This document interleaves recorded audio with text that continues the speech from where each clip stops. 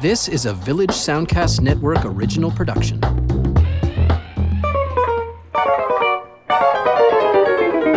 Welcome to Lends Me Your Ears, the podcast that takes a look at new films in theaters and on other platforms and connects them to films from days gone by that you may or may not have seen and should probably check out. My name is Stephen Cook, and I'm an arts reporter here in Halifax with the Chronicle Herald. Hi, my name's Karsten Knox, and I'm a film writer. I have a blog called Flaw in the Iris. And today we're looking at a master filmmaker and screenwriter who has been going strong since the early 70s and is back in theaters at the height of his powers with a new film called First Reformed. And we're talking, of course, about the man behind films like Taxi Driver and Mishima and Cat People and writing Raging Bull and American Gigolo. That is Paul Schrader. The F-bombing New York Times bestsellers, Thug Kitchen. Gwyneth Paltrow's two-time co-author, Julia Turshen. The polite and proper Great British Bake Off's food stylist. What do they all have in common? They're all at the intersection of culinary arts and pop culture. And they've all been guests on the Food Podcast, a Village Soundcast Network production where personal stories are shared through the lens of food. If you really want to connect with someone, just write them a letter. It was a dark and stormy night. The only light came from a lantern swinging from the gatepost. A pathway to where? What's your pathway? What's in your brown paper bag? I think for me, it's more about a feeling. Is that when I'm writing about food, I'm really writing about people. It was a springboard to learn about culture, history, and, of course, health. As a story, I almost want there to be some internal conflict, even if it is just eggs or French toast. I am the architect of my own health. I decide what direction I go in. I build its foundation with every thought I think and with what I eat. Thanks for listening. I'm Lindsay Cameron Wilson. Paul Schrader is somebody I never thought we'd talk about because he's kind of been out in the wilderness for a while. I mean, he has this great career behind him and has done terrific work. I think we might have mentioned him when we talked about Martin Scorsese, given all the times that they have collaborated. But he is one of those guys who just kind of, in his more recent career, he certainly hasn't stopped working, but his films have been largely ignored or barely opened, or worse, have been trashed by the critics. We want to talk about The Canyons, which I think you saw. I did not see. I did. Well, I took one for the team and watched The Canyons. Okay, yes. I can't wait to hear what you thought of The Canyons from 2013. But Schrader is one of those writers who has a very masculine perspective, but his characters tend to be very restless, often unhinged loners grappling with existential issues, faith, and guilt. And he has a gift of telling stories set in working class America with, down to earth, salty the earth characters. And I really like his storytelling style, the way he has a sense of grit and authenticity, which is missing from a lot of filmmakers' works these days and screenwriters. And I also like that his sort of indie aesthetic when he directs. He also is, he does screenwriting. He sometimes directs his own screenplays, but he sometimes writes for other people as well. And occasionally he's directed films like Cat People where he didn't write it. So he does a lot of different stuff. And now he's back with First Reformed, which is a real counter-programming for summer cinema. No kidding. It is really different. I mean, not only because of its subject matter, but because it's set right in the winter. And it's what a thrill to see a great Paul Schrader picture again. I mean, this is one that is getting a lot of attention and a lot of critical approbation. It's about a character. It's right in his ballpark. It's Ethan Hawke plays the lead. Reverend Ernst Toller of the First Reformed Church, somewhere in upper New York State. This church is a 250-year-old tourist attraction without much of a congregation, and Toller is a former army chaplain, having lost his son to war, and then his marriage to the grief that followed the son's death. He's also self-medicating a chronic stomach ailment with alcohol. Now, he is approached by a pregnant woman amongst his slight flock, Mary, played by Amanda Seyfried, who asks him to speak to her husband, Michael, played by Philip Ettinger, an actor I didn't know, but he kind of reminded me of a young Mark Ruffalo. He's got that mumbly kind of quality to him. He's an eco-warrior who's been arrested one too many times, and Michael, the husband there, despairs for the world that his child will grow up in. So Toller, the priest, he gets wrapped up in the lives of this couple, and his health begins to fail, and he starts to feel a lot of guilt about having had an affair with a woman from a nearby church, and then he's expected to organize the reconsecration of the First Reformed Church on its anniversary with the help of Reverend Joel Jeffers, played by Cedric the Entertainer, in a really great He's supporting terrific role. here. Yeah. Yeah. It took me a little moment to realize who it was, and he's so good. I mean, Cedric has been great in other films, but I think this is definitely the most heavy lifting he's had to do for a role, and he completely pulls it off. Oh, as yeah. This reverend who's enjoys a little more comfortable position and lifestyle than his, Reverend Toller, and he's fabulous, and it's a very nicely balanced performance. It's he's obviously a comedian, but he can be very serious here, even though there's a almost a jovial nature to his character when we first meet him, but then he kind of has to get down to brass tacks when Ethan Hawke's Reverend kind of goes off the rails a bit. Yeah, and he's one of those guys who's got to be part of the public face of the congregation and the church, and he's got to be raising money in order to keep these buildings and these communities together. And that means making deals with the political power brokers and corporate bucks, including money from big polluters, and that becomes a big subplot here. Is the sort of guilt that Ethan Hawke's character feels, just trying to having an environmental conscience, and then not seeing the church stand up for those issues, and it's a really strong film. It's got a lot of interesting things to say. It's shot in.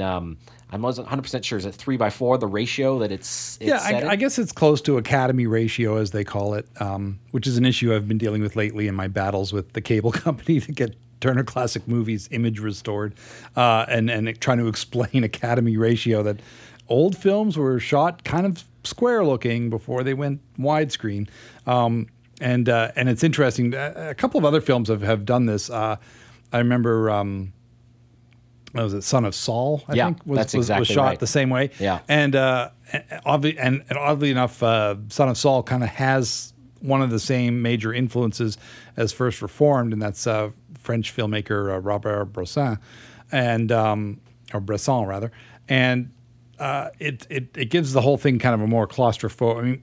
I mean, it's a classic film look, but it also makes things a little more claustrophobic. You focus more on the character. Yeah.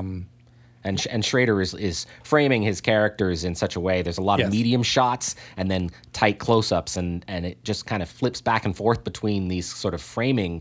And it at first feels sort of artificial, and it's one of those things that once you watch the film for 20 minutes, you completely forget about. It's like you just get absorbed into it. Oh, for sure. And just in my brain, I was thinking it's also kind of the format that old religious icons were painted in. I don't know if that's just me thinking that, or if that's actually part of the fabric of the film, but it wouldn't surprise me. No, not at all. Schrader is full of thematic layers in his work, and very much so in First Reformed. Yeah, I really liked this film. I liked how it's, it presents another one of his flawed, damaged characters, and Ethan Hawke has done a really great job in his career to playing bruised men, and he's well cast here. And but the film is it's pretty strident in its politics. Like you don't get. I mean, I definitely get a sense of where he's standing in terms of the screenwriter's perspective on these issues. It's critical of our sort of all-consuming, all-destroying way of life and how we're treating the planet.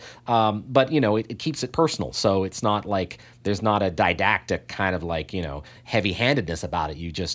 Because it's really. The story is told through the eyes and the life of this man who is at his ragged edge. Like he's gone through a lot, and he just doesn't see a positive future, and he's kind of, it's almost like he's infected by having spoken to this man, this eco warrior, and that man's legacy, a challenge, pushes him in this direction.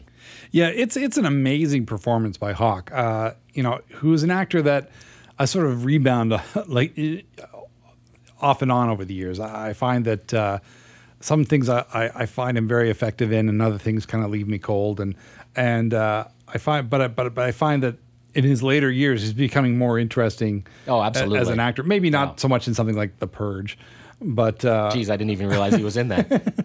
Or was it The Purge 2? I don't know. It was one of those Purge movies. Uh-huh. But that time travel film from Australia, the name of which is the Daybreakers.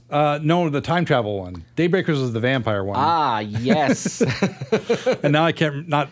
It's like Absolution or something. I don't know. That was just off the top of my head. Predestination. Predestination. There we go. He's terrific in that film. Mm-hmm. And here, this is a kind of a searing, tightly coiled performance, which he is very good at. Mm-hmm. And as he sort of takes the film to this conclusion that's very Schraderian, if you want to go there, because how many of these Paul Schrader films that we've watched have like a lone character who's beset on all sides, bracing for a big confrontational finale, from Taxi Driver to Light Sleeper to Dog Eat Dog to I mean, those are some of the more recent ones. Bringing Out the Dead and Mosquito Coast, even it's a recurring theme, and totally. And here he sets us up for something similar, and then kind of subverts those expectations in how things actually go down in this film. I don't want to say too much about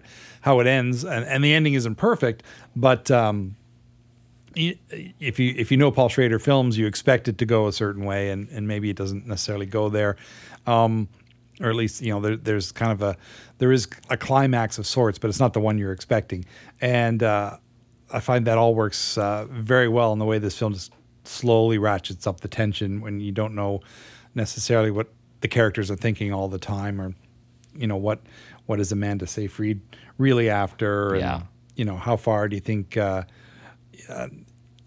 Father Toller is prepared to go, and how self-destructive is he really, given that that's also kind of a sin, and that's what he's wrestling with.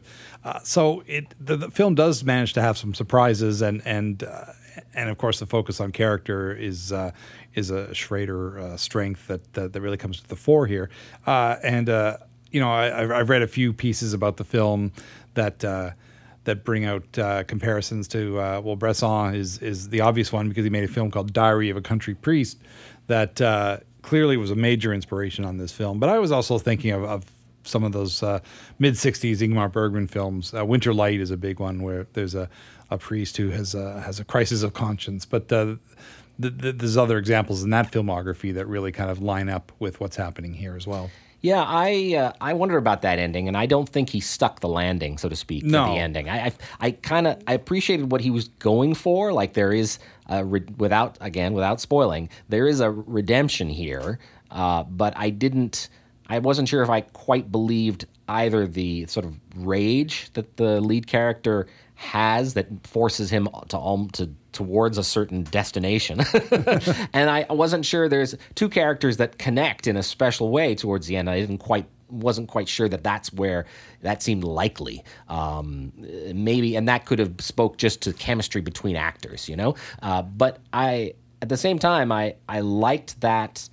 I liked it better than I think what the alternative ending, and there was a definite alternative there yes. that they chose not to go with, and I think I liked it okay. But it's funny that it's Schrader is not a filmmaker or storyteller who's particularly interested in happy endings, and the film that this really reminded me of, and we spoke about it, or I spoke about it recently, actually, is in a whole separate context. But David Cronenberg's Stephen King adaptation, Dead Zone, with its tragic, well-meaning hero turned kind of a precognitive who embraces violence for the greater good of the planet. So that, and also just that wintry vibe, that everything being kind of gray. We certainly, recognize that in Canada, recognize that kind of light, and it's a big part of this film. Yeah, maybe that's another nod to Winter Light. I'm not sure, but I'm definitely familiar with upstate New York. This was filmed outside of Albany, and I'm familiar with that area at that time of year, having gone to a film fest in Syracuse every March for several years, and it can be a bleak and desolate time up in that part of the state. When there's a lot of space between towns and a lot of history butting up against kind of an industrial wasteland, and that's clearly what we see here. And we should mention that the industrial undertones of this film are fairly profound as well. When we're trying to think of like is it a greater for for years, religion was telling people to go forth and be fruitful and multiply. And then this film asks the question, is like, well, but is that really what's best for the planet, and which is God's creation? So you get into this theological Mobius strip, basically, through the course of the film. And that's kind of this treadmill that Toller is on throughout the film. And Hawke does a great job of spinning this issue over and over in his mind as he kind of tries to drink himself into oblivion. Yeah. And he does, there's a lot of voiceover, and then usually that's the kind of thing I find really a crutch for a screenwriter, but I don't think that's what's happening here. I appreciated the view into the character's mind that gave us. So yeah, I also appreciated those locations where you've got all this detritus and wrecked, like there's a scene that takes place on sort of a docklands that's clearly not well taken care of, and it's bleak and grim. And yes. But I wanted to say, before people feel like, who are looking for their popcorn, films for the summer, are scared away by the intensity of this. This didn't feel like homework at any point. Like, I really liked being in this film. I really liked seeing where it would go. So I would say that don't be scared off just because it's not, Jurassic World Fallen Kingdom. Yeah, I went into this really, with a lot of expectations, because Schrader's been kind of hit or miss lately. But here he's dealing with some of his favorite themes and a really talented cast. There's a woman. Now, here's where I got maybe a little confused, and maybe it was explained. And there's a woman who's kind of always fawning over Toller and trying to, always concerned about him. And she's like the youth minister at the big church. And I wasn't sure if that was meant to be his ex-wife or just... I think that was the one with whom he had an affair at some point. Okay. And I think he felt some guilt about that. It was a little vague. Well, they definitely did have the... Yes, I think you were right, because they talk about the fact that they did have some sort of relationship, and it was brief. And yeah. But I've seen some reviews actually refer to her as his ex-wife, and I think... that's where the confusion set in. I'm like, I don't think they were married. I think she has a thing for him, and he just feels guilty about not being able to return it. And eventually, he blows up at her, and you feel kind of bad. And she's an interesting character too, because she's dealing with a whole lot of stuff. So, it's nice to see a Schrader film also that has some interesting and strong female characters, because that's not always his strong suit. In some of the other films that we've seen. So. It's good to have that kind of balance here, but the turmoil and that comes out in the voiceover is certainly interesting. That it almost feels like another character in a way when he's writing in his diary and giving us kind of the thoughts straight from his head. You're right about the voiceover. It can be a crutch. It's often done after the fact to kind of patch up holes in the story and so on, and to kind of make up for stuff that didn't happen on camera and so on. But one of Schrader's early works was a book on film noir, and so if anybody has watched enough films with narration, brooding, heavy, intoning kind of voiceovers, he's been an expert from day one. So I think he's got every right to use that technique here.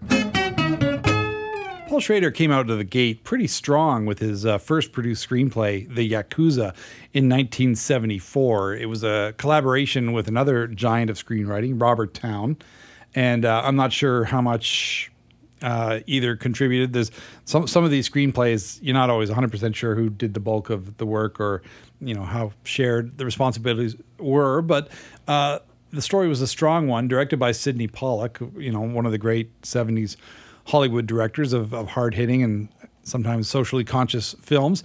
And this was really, Schrader in his wheelhouse, if you will, with a film noirish story, but set in Japan, a country that he's also been fascinated with, and as we'll see in some of his later films.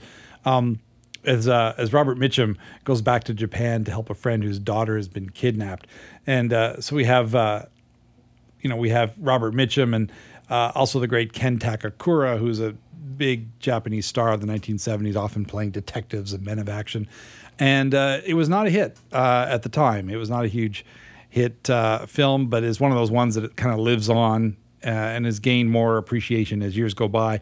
And, partly because Schrader's become better known over the years, and this being his first produced screenplay, and also because Robert Mitchum endures as a cult figure that maybe he wasn't at the time this film came out. At the time he would have been more of like a fading Hollywood star, more than the ultimate icon of Hollywood toughness, at least in the eyes of the general public.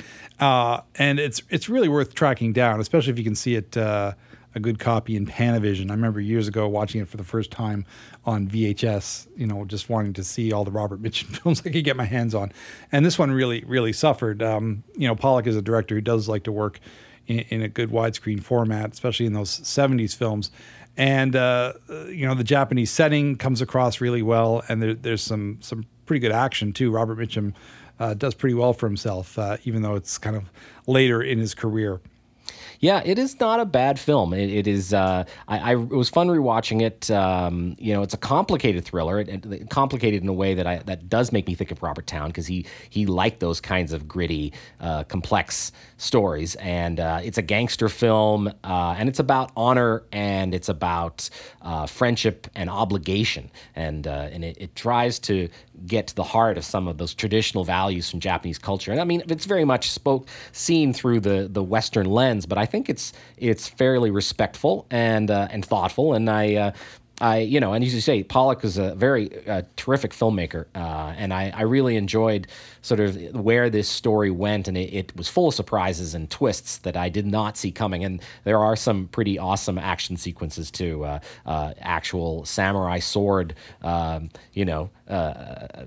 sequences that are really quite impressive. So I appreciate that. Very masculine, lots all about brotherhood and that kind of thing.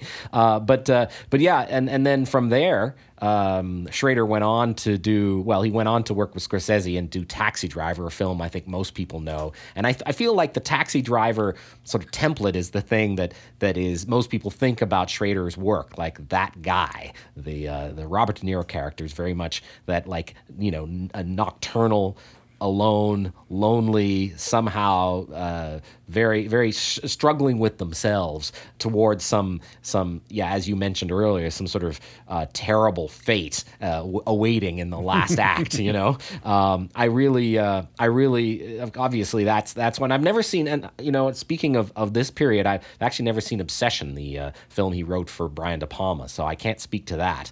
But yeah, I mean, these are, and then he went on to do Rolling Thunder, which as sort of an exploitation classic that Tarantino loves. It's a pretty an amazing period.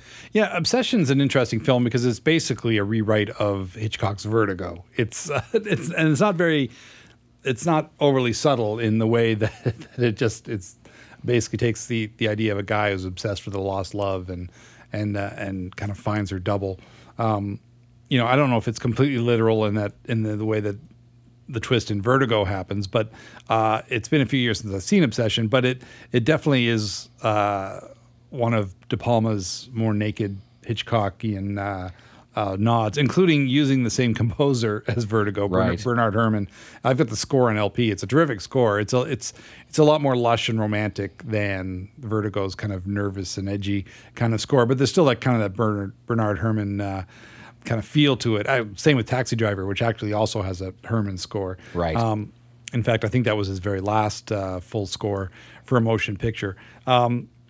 But you can see, Schrader once again wearing those influences on his sleeve earlier on. He gets a little bit better at hiding them as we go along. But as you can see from First Reformed, his latest film as a director and writer, that that he's still not afraid to make those kind of obvious nods, like the Yakuza. At the time it came out in 1974, that was kind of a world that people in North America weren't really that used to seeing in films. However, in a way, it's kind of a nod to an American film shot in Japan in the late 50s, House of Bamboo by Samuel Fuller, where American intelligence agents are kind of cracking down on black market and the Yakuza in post-war Japan. And so there's a similar element there. But I think the Yakuza is a little more fully realized in terms of portraying that world, and having a little bit more knowledge about what happens there. And as far as Rolling Thunder goes, it's kind of a similar revenge tale like Taxi Driver, but a lot pulpier. Yeah, and it's not quite as operatic as what Scorsese portrays in his film, but it's there's clearly similarities. He's a William Devane plays a Vietnam vet who's released from being a POW, along with his buddy, who was his buddy in captivity, played by Tommy Lee Jones. So we get a very, very young Tommy Lee Jones in a terrific part. We kind of see how both of these guys, have basically been through hell in a Vietnam prisoner of war camp and don't quite know how to function in regular society. Now, Travis Bickle in Taxi Driver is a Vietnam vet, but even he didn't go through the tortures that these guys in Rolling Thunder went through, and basically Willem Devane, some hoods from across the border, and it's a mix of sort of Tex-Mex hoodlums and guys from across the border because it's set in sort of Texas border towns. Kill his soon-to-be ex-wife and also his son in a sort of bungled robbery. And he basically spends the rest of the movie tracking them down. It's pretty straightforward, and Schrader kind of left the project at some point. I think they wanted something a little more prosaic and not quite as heavy on the philosophical underpinnings that he wanted. And I think his screenplay was probably a lot more bleak than what we ultimately get with Rolling Thunder. So it's not the ultimate Paul Schrader revenge movie, but it's certainly, the story is his.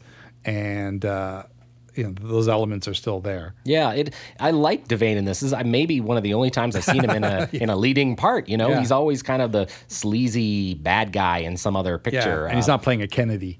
Right. Yeah. Well, I always think about him in Marathon Man. Probably the role that I think about him the most. But he's really good here. I was so impressed with how just like he's able to convey the sort of strong silent type, but he is able to show the kind of torture that's going on underneath the surface in a really interesting way. And the film it actually reminded me a lot of is The Wild Bunch. There's something about him being out of place and out of time, his characters, and Tommy Lee Jones as well. Like they are unable to be part of the current world. They're just stuck in the horror that they've been through, and and they're going to change the current world to fit their horror at some point. Yes, exactly. and hopefully find some kind of redemption along the way. Yeah, it's a really strong, interesting film, and I enjoyed it. I enjoyed it a lot, and having not seen it before. Now, at this point, Schrader went on to start directing films, and these are ones I haven't seen. I went out looking for them, but I didn't have much luck. Blue Collar, Hardcore, both 78 and 79, and then American Gigolo, which kind of turned, I guess, Richard Gere into a star. I know he had been in other things previous to that, but American Gigolo was a pretty big deal. And these are films that are very much well regarded now, and I am sad to say I haven't had a chance to see them. Well, Blue Collar is interesting in that it's kind of a heist movie, and it's got this great cast with Harvey Keitel and Yaphet Kotto, and I think Richard Pryor's in it too. Yeah, that's right. Yeah. I have a VHS copy, so you can tell I haven't watched it in a long time. But they're some factory workers who've been ripped off, feel like they've been ripped off by their union, and decide to get some payback there, which is a bit of a reactionary kind of stance, I guess, but it's kind of put into a film noir kind of context, and which I guess makes sense if you go back to films like On the Waterfront and so on, which is clearly what Schrader is drawing on. And Hardcore is pretty intense. George C. Scott plays a man whose daughter has disappeared into the world of pornographic films and possibly even snuff films, and he goes on her trail trying to find out what happened to her, and it's pretty heartbreaking, and Scott gives an amazing performance. But I think because the material is so unseemly that a lot of people kind of stayed away from it, because it is, and weirdly the film is sort of remade as 8mm with with Nicolas Cage, I think, another fixture in later Paul Schrader movies. But Hardcore was kind of there first, and it almost feels like an extension of Taxi Driver when you consider like Robert De Niro trying to save Jodie Foster's teenage prostitute character. George C. Scott's on a similar kind of mission in Hardcore, and it's pretty heartrending what he goes through. And American Gigolo certainly is this kind of glossy look to it that he sort of Schrader kind of poses it as almost like a trilogy between Taxi Driver, American Gigolo, and Light Sleeper, which he jokes would have been called Drug Dealer, but who would go to see that film? Right. But American Gigolo really captures the time, that kind of end of the disco era and a lot of, just kind of the drug using empty glamour of high society, which he had obviously had a glimpse at, having had that, this very quick rush of success through some of these films, and kind of put that into the eyes of this male prostitute played by Richard Gere. You're right, he had been in some other things. Days of Heaven is the obvious career success he'd had up to that point. Not a film which not a lot of people saw at the time it came out, but obviously that was a Paramount film, and American Gigolo is a Paramount film, so there was obviously had some influence there in getting cast. And it is a remarkable performance. This kind of downward slide towards an inevitable fate theme is there as well. Even though he's not necessarily a man of violence, as we've seen in some of the other films, Gere, his character does take an interesting trajectory through this glossy and seemingly empty world, which is something that the Canyons also tries to reflect, not nearly as successfully. And there's evidence of other variations on this theme throughout the filmography as well. Right. So now, Paul Schrader's first film as a director that he didn't write was Cat People. Now, you and I watched that together from 1982, the remake of a 1942 RKO picture. And this is actually, it's very stylish and it's very 80s. There's some of the production values just feel like painfully, obviously 80s. But it's a kind of a psychosexual horror, and it's pretty peculiar. Not without entertainment value. It's Malcolm McDowell and Nastasia Kinski, our brother and sister who were separated when their children are meeting for the first time as adults in New Orleans, and the vibe between them is totally creepy. And then she meets local zoologists John Hurd, Annette O'Toole, and Ed Begley Jr. and gets a job at the local zoo because she has some kind of affinity for animals, particularly big cats. And they've just captured a Black Panther. But is the panther actually a transformed McDowell? And this is a film that starts set sometimes in the distant past with a community of people who are sacrificing. I don't even know what's going on, but there's some affinity between them and black leopards or Black Panthers, and it's the kind of thing that is taken so seriously that it risks being a completely campy goof fest, but it kind of works, and it helps that there's the Giorgio Moroder synth soundtrack. Kinski is obviously very attractive, and she's an attractive screen presence, though she doesn't really have a lot of range as an actor. She spends a great part of the film in the Altogether, and that's part of the 80s thing. And I really like the locations around New Orleans. It's shot really with a lot of care.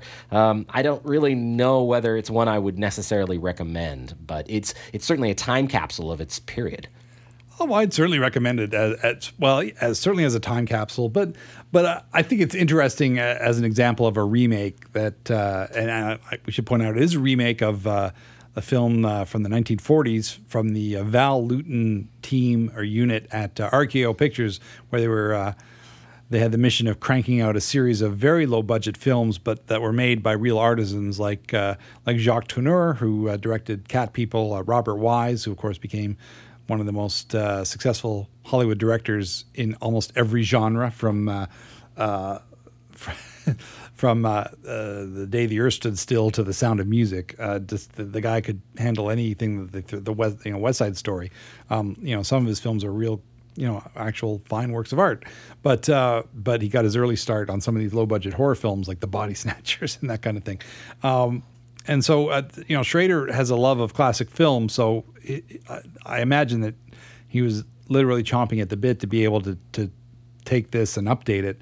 And I think it does it pretty well. There are some scenes that completely mirror famous scenes in the original Cat People. There's a scare involving a trolley car that comes straight from a bus scare involving a bus in the original. There's a scene in the swimming pool because there's one in the original version. And I think it's almost like it almost feels like, oh, we have to have a scene in the swimming pool, just like the original version. And they come pretty late in the film, when you're not really expecting to have a direct copy of scenes from the original film, because this goes so far afield of the classic film from the 40s that you start to not think about it as a remake at some point, because there really isn't a whole lot of attention paid to incest and naked wanderings and the gruesome violence that the remake gets to revel in. But I think it does have a kind of weird sense of fun about it. It knows how outlandish this premise is, and just decides to kind of go for it. And and it's grounded. You've got some pretty realistic performances by John Hurd, and Annette O'Toole is fine in this as well. But don't expect anything like super realistic from a film called Cat People. I think maybe Schrader wanted to do something that would prove that horror was alive and well in the age of Friday the 13th and that sort of thing. And I guess it's successful at that. I think it probably stands head and shoulders above some of the other horror films that were coming out at the time. And there's a great Blu-ray of it out there from Shout Factory, I believe, if you really want to get into this film and see it at its best. But it is apparently from a script by Alan Ormsby, who is a name that may not be familiar to you, but he's a guy who got his start working with Bob Clark on films like Children Shouldn't Play with Dead Things and Death Dream, which is actually a pretty good horror film from the 70s about a Vietnam vet who comes home from the war who may not be exactly what he seems. And he also, I think, wrote the second Porky sequel. But he's mostly tied to Bob Clark. So this is obviously like a script that he did that kind of just sat around and for a while, because according to a couple different sources, Schrader did a rewrite of some sort on it. So, but it's hard to imagine him not sort of doing a rewrite on any script that he's working with. But I'm guessing it was probably fairly substantial in this case. So The Mosquito Coast wasn't a film. I'd actually forgotten that Paul Schrader had worked on this, because it's a Peter Weir film, who is his own, auteur filmmaker. And it's from a Paul Theroux book that I remember reading as a teenager and really liked. And then when The Mosquito Coast came out, I was so impressed with it. Harrison Ford, I still think it's one of his greatest roles. Oh, me too, for sure. Ali Fox. I mean, he's playing a character who's so passionate and so charismatic that, especially in the beginning of the film, you can't help but get drawn in by his intensity. And then, he basically turns into the villain of the piece. As he goes along, he becomes more and more outrageous and more unpredictable and more aggressive and unpleasant, especially to his family. It's a hell of a performance. And, if anyone who says, oh, Harrison Ford can only do one kind of guy, watch this, because this is unlike anything else he's done. The basic story is about a man who hates consumerism. He thinks America is rotten. His politics are both kind of right-wing and left-wing in some weird ways, but he's definitely individualist. He takes his family, including wife Helen Mirren and son River Phoenix, to Central America, and they have other kids as well. And he becomes the mayor of a town up a river. It's really just a collection of shacks, really. And he creates a giant ice machine there in the jungle, which he says is civilization. And he winds up importing the same kinds of problems that civilization back in America had, tyranny, corruption, and pollution, and winds up and alienating a lot of the people around him along the way. I mean, this is really powerful stuff, and it was great to revisit it. Yeah, I can see why this story would have appealed to Schrader, and Harrison Ford really jumps in with both feet in terms of this portrayal and how far he's willing to go. I suspect that he probably wanted to get away from Han Solo and Indiana Jones at this point. I mean, I think that the last of the Star Wars films had happened probably not too long before production on this began, and I'm not sure where we are in the Indy saga when this film came out. I think he had done 2, but Yeah. He had worked with Peter Weir on Witness, Yes. and apparently he was shooting this film with Weir when the Oscars happened, and I think I can't remember if he was up for actor on the Oscars at that point, but anyway, it's a great role, and it didn't actually do that well at the box office. But I don't even the critics weren't all that affectionate towards it. But I think that it's really worth going to find. And so Schrader worked at adapting he wrote the screenplay, so he adapted the book, the Thoreau book. Now, Schrader, never one to sit for long, went off and did, after this, he did Light of Day, where he directed and wrote the screenplay in 1987. And the one thing, before I rewatched it, the one thing I remembered about it was that the title comes from a song written by Bruce Springsteen.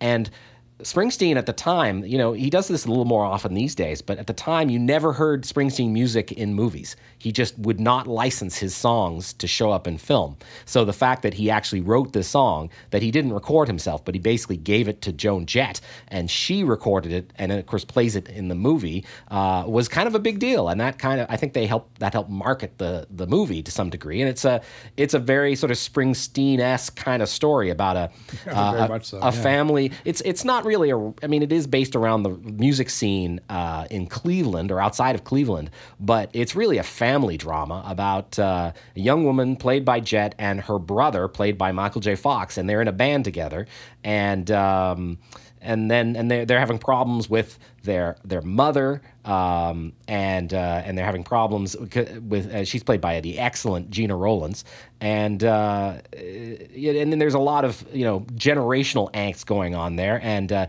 Jones, she has a young, or her name is Patty in the movie. She has a child, a son that she's trying to take care of, and her brother Joe, played by Fox, is much more responsible than she is, but he doesn't have the same kind of rock and roll dreams she does. So she's willing to sacrifice almost everything for her dream. And it's a really great movie. I really love the authentic sense of place. I think the casting is really good. I've never really been that much of a fan of Michael J. Fox as a dramatic actor, but he's pretty good here, and I thought Joan really held her own. I mean, she gets to perform on stage a lot, and she's great there, but she's also good with the smaller scenes as well. Yeah, I had actually not seen Light of Day prior to getting ready for this episode, and once I realized it was kind of in the run of stuff we'd be looking at, I actually got kind of excited because I actually recently watched just the final scene where we see them play the song, and realizing, this is a pretty unexpectedly good song considering it's Michael J. Fox and Joan Jett. I love Joan Jett and the Runaways and the Blackhearts and so on, but I wasn't sure brother sister drama, but it's really well done, and it's it is a little bit a relic of its time. Joan Jett's character Patty takes a foray into the world of hair metal, which is kind of with a band called the Huns, Hunz, which is kind of fun to watch. But the band itself, the band that she and her brother have, the Barbusters, not the greatest name, but they they're an authentic rock and roll band. And Michael McKean from Spinal Tap is their the bass player. Yeah, played this character named Boo, which is funny. And then at some point he winds up in a lounge band when the Ballbusters goes on hiatus, as you will. But I really enjoyed it. I thought there was good chemistry between Michael J. Fox and Joan Jett. Joan Jett is, as an actor, is surprisingly good. Here, you kind of wish maybe she'd done more acting. I think she's in the movie Foxes. I can't remember if that with Jodie Foster. I'm not 100% sure of that, but I seem to have that recollection. And it's it has that gritty feel of Cleveland that we return to in Dog Eat Dog, for better or for worse. But I like the look of it, the feel of it. It doesn't really feel false in any way along the line. It's certainly written from the perspective of those musicians that just don't get ahead the way they'd like to, and watching others have a little more success than they've had. Which is a pretty genuine sort of feeling that we've seen in other sort of musical biopics and so on. But here I like the. I like the relationship, and also I like the parents played by Gina Rowlands and Jason Miller from The Exorcist. Oh, right. I thought he looked familiar. Plays the kind of the father who's kind of given up on trying to achieve any peace in his household, and Gena Rowlands as the mom who's religious and kind of overbearing but means well, gives a terrific performance. Especially later in the film when things kind of take a turn. So it was a real surprise for me how much I enjoyed this film and how involved I got in it. And I'm glad I finally caught up with it. Oh, very good. Very good. Well, we've got a few more on our list before we got to wrap up our chat, Paul Schrader, and I wanted to make sure we fit in The Comfort of Strangers. This is a really stylish-looking film, much thanks to cinematographer Dante Spinotti. An interesting work based on an Ian McEwan novel, adapted by Harold Pinter for Schrader, who is directing here. And there's a score by Angelo Badalamenti, who was kind of the cool movie composer of the 1980s and 90s, largely thanks to his work scoring David Lynch on film and on TV. And it's a very chilly film. I was kind of reminded of Don't Look Now some ways. Big time. Because of that whole Venice setting and creepiness. I feel like that's intentional. I feel like we're almost walking over the same bridges and down the same back alleys as we've already seen in Don't Look Now. So it might make a good double bill if you're planning a trip to Venice. This might dissuade you from going to Venice. Hard to say. We talked about Don't Look Now recently, didn't we? Yeah, we did. In our kind of movies that get under our skin. Yes. And this movie would too. Yeah, totally. Basically, it's a British couple, Mary and Colin, played by the never more fetching / dashing Natasha Richardson and Rupert Everett. Oh, and I mean, the film goes to some length to talk about how beautiful he is, but she is really a knockout as well. Now, they are on the ragged edge of their relationship. They're really unhappy when they go to Venice, and I guess they hope that Venice will somehow stir up something because they've been there before. They meet a fascinating but kind of a cruel man played by Christopher Walken with a peculiar accent, and his very sort of quiet, mousy wife played by Helen Mirren, who is apparently Canadian, playing a Canadian in the film. I guess. I was trying to see if she was sticking to any kind of accent, but it was just kind of a flat mid-Atlantic kind of thing, I guess. Yeah, and it's funny because she's playing so quiet and reserved. I wonder whether the fact she was Canadian was kind of somehow thematic. But anyway, how the rest of the world sees us. But anyway, having met this older couple, it reignites their passion for each other, this young couple. But they keep running into them again and again, and Walken is seriously creepy. What it does, though, it allows him to do a monologue, which might be the best one in a career, where he talks. I mean, that's saying something, given the guy is notorious for his monologues, and of course his Pulp Fiction monologue is so famous. But here he tells a story about how he met his wife and how his sisters treated him, and basically it's about his father and his relationship with his father, and it's brilliant and brutal. And he tells the story in this bar that he owns as the camera kind of travels around the room, and it is amazing. The film is worth seeing just for that moment. And yeah, it's not a film where a whole lot happens, but it's mostly about mood, and it is potent in that anyway.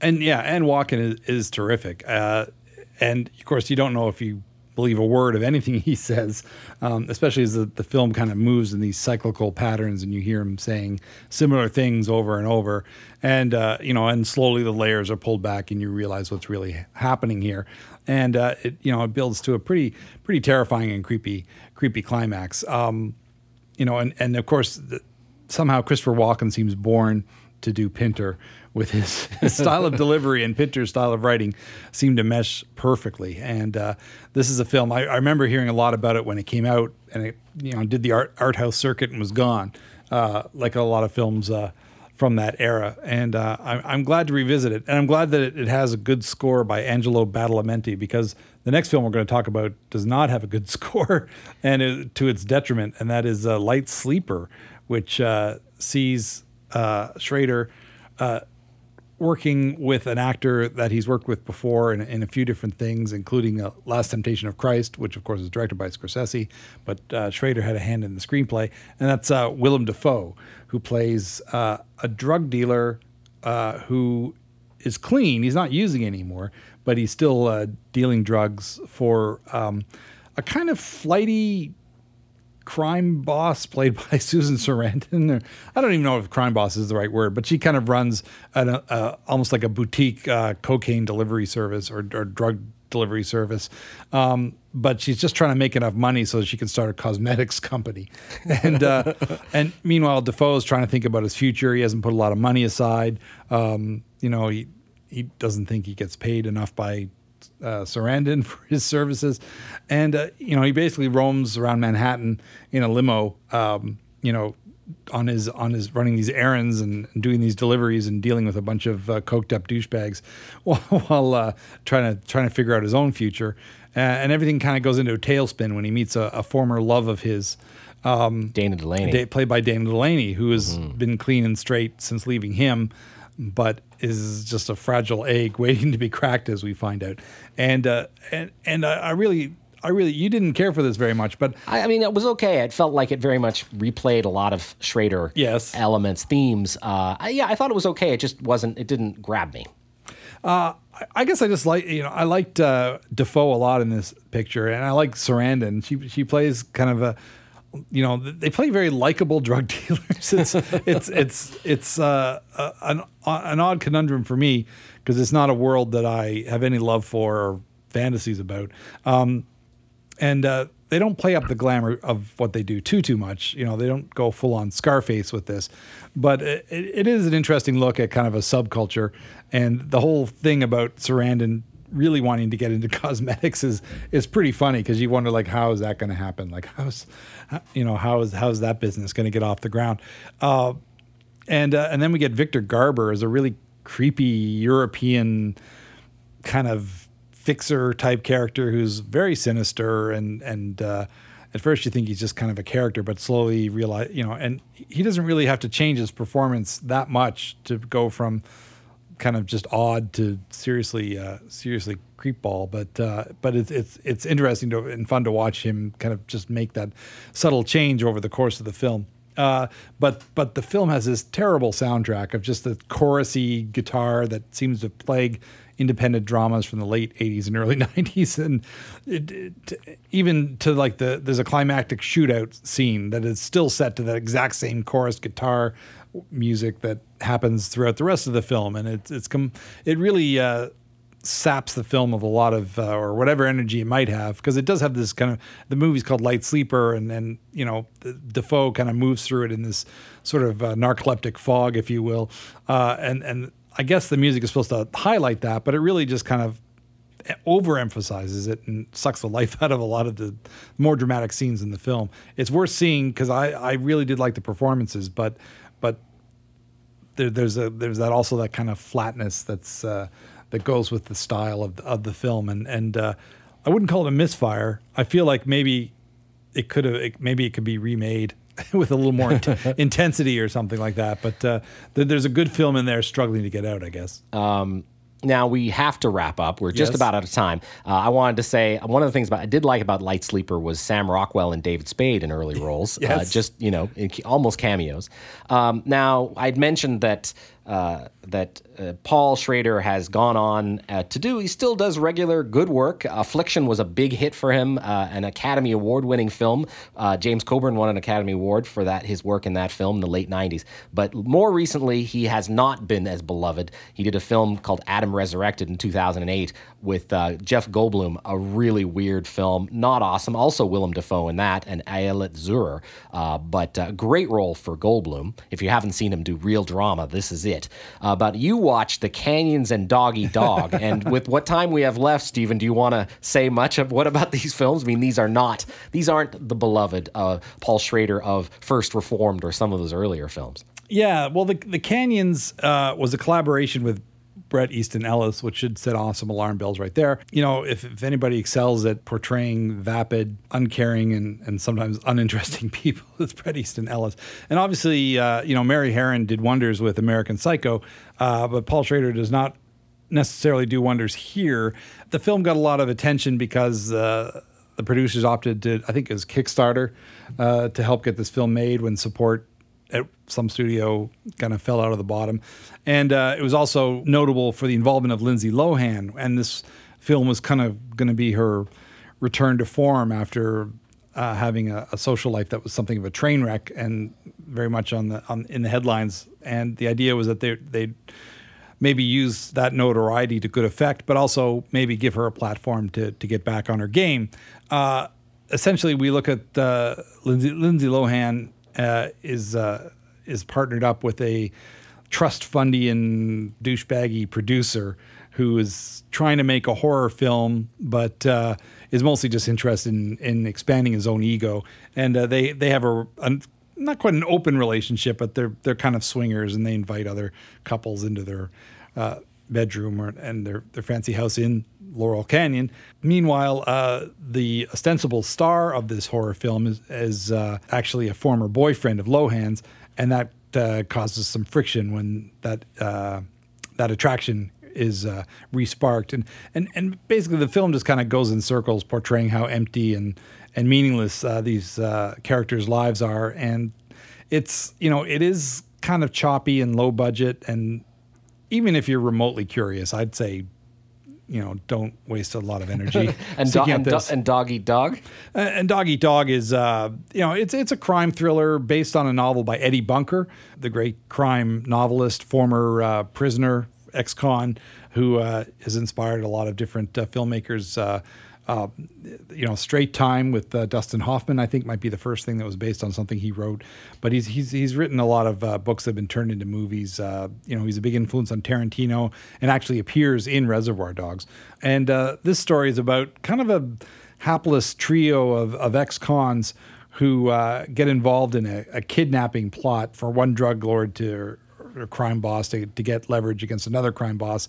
And the kidnapping goes horribly, horribly wrong. And we've got Nicolas Cage, Willem Dafoe, and another actor whose name escapes me, but who's actually fairly appealing as a guy named Diesel, who's kind of like, he looks kind of dumb, but he's actually the smartest one of the bunch. Diesel is Christopher Matthew Cook, no relation. And basically they're assigned to kidnap the infant child of a drug lord. Things go wrong, and then the three of them kind of turn on each other. In fact, Nicolas Cage is actually the most sensible character in the film, which is, considering Nicolas Cage's choices of in his latter career, that is saying something. There's some good stuff in here. The relationship between the three criminals and how they've kind of helped each other and what they mean to each other. That aspect of the film is pretty well explored. But it starts off with Willem Dafoe committing a brutal murder and suffering no blowback for it whatsoever. And it's done very stylistically with colored filters, and it kind of sets you up for something that maybe doesn't really happen. And it's hard to get over those initial scenes. And then in the finale, in typical Schrader fashion, there's a big climactic shootout. But it's shot in a way that doesn't entirely make sense. It feels like they just kind of ran out of steam, basically, and just decided to have a big shootout. And it's kind of vague in what exactly happens. Is something happening in the character's mind? Is this like a dream of a dying man, or is it actually taking place within the realm of the story? It is on Netflix if you want to have a look at it.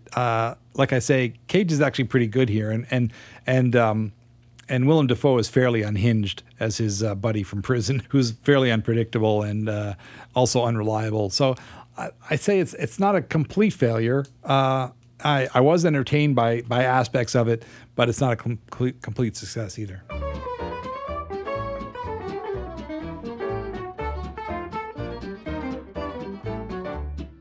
And that's been Lends Me Your Ears for another episode. We're talking today about Paul Schrader and First Reformed, his film in cinemas now. Hopefully when you're hearing this, still in cinemas, it's worth going to see. And much of his back catalog is too.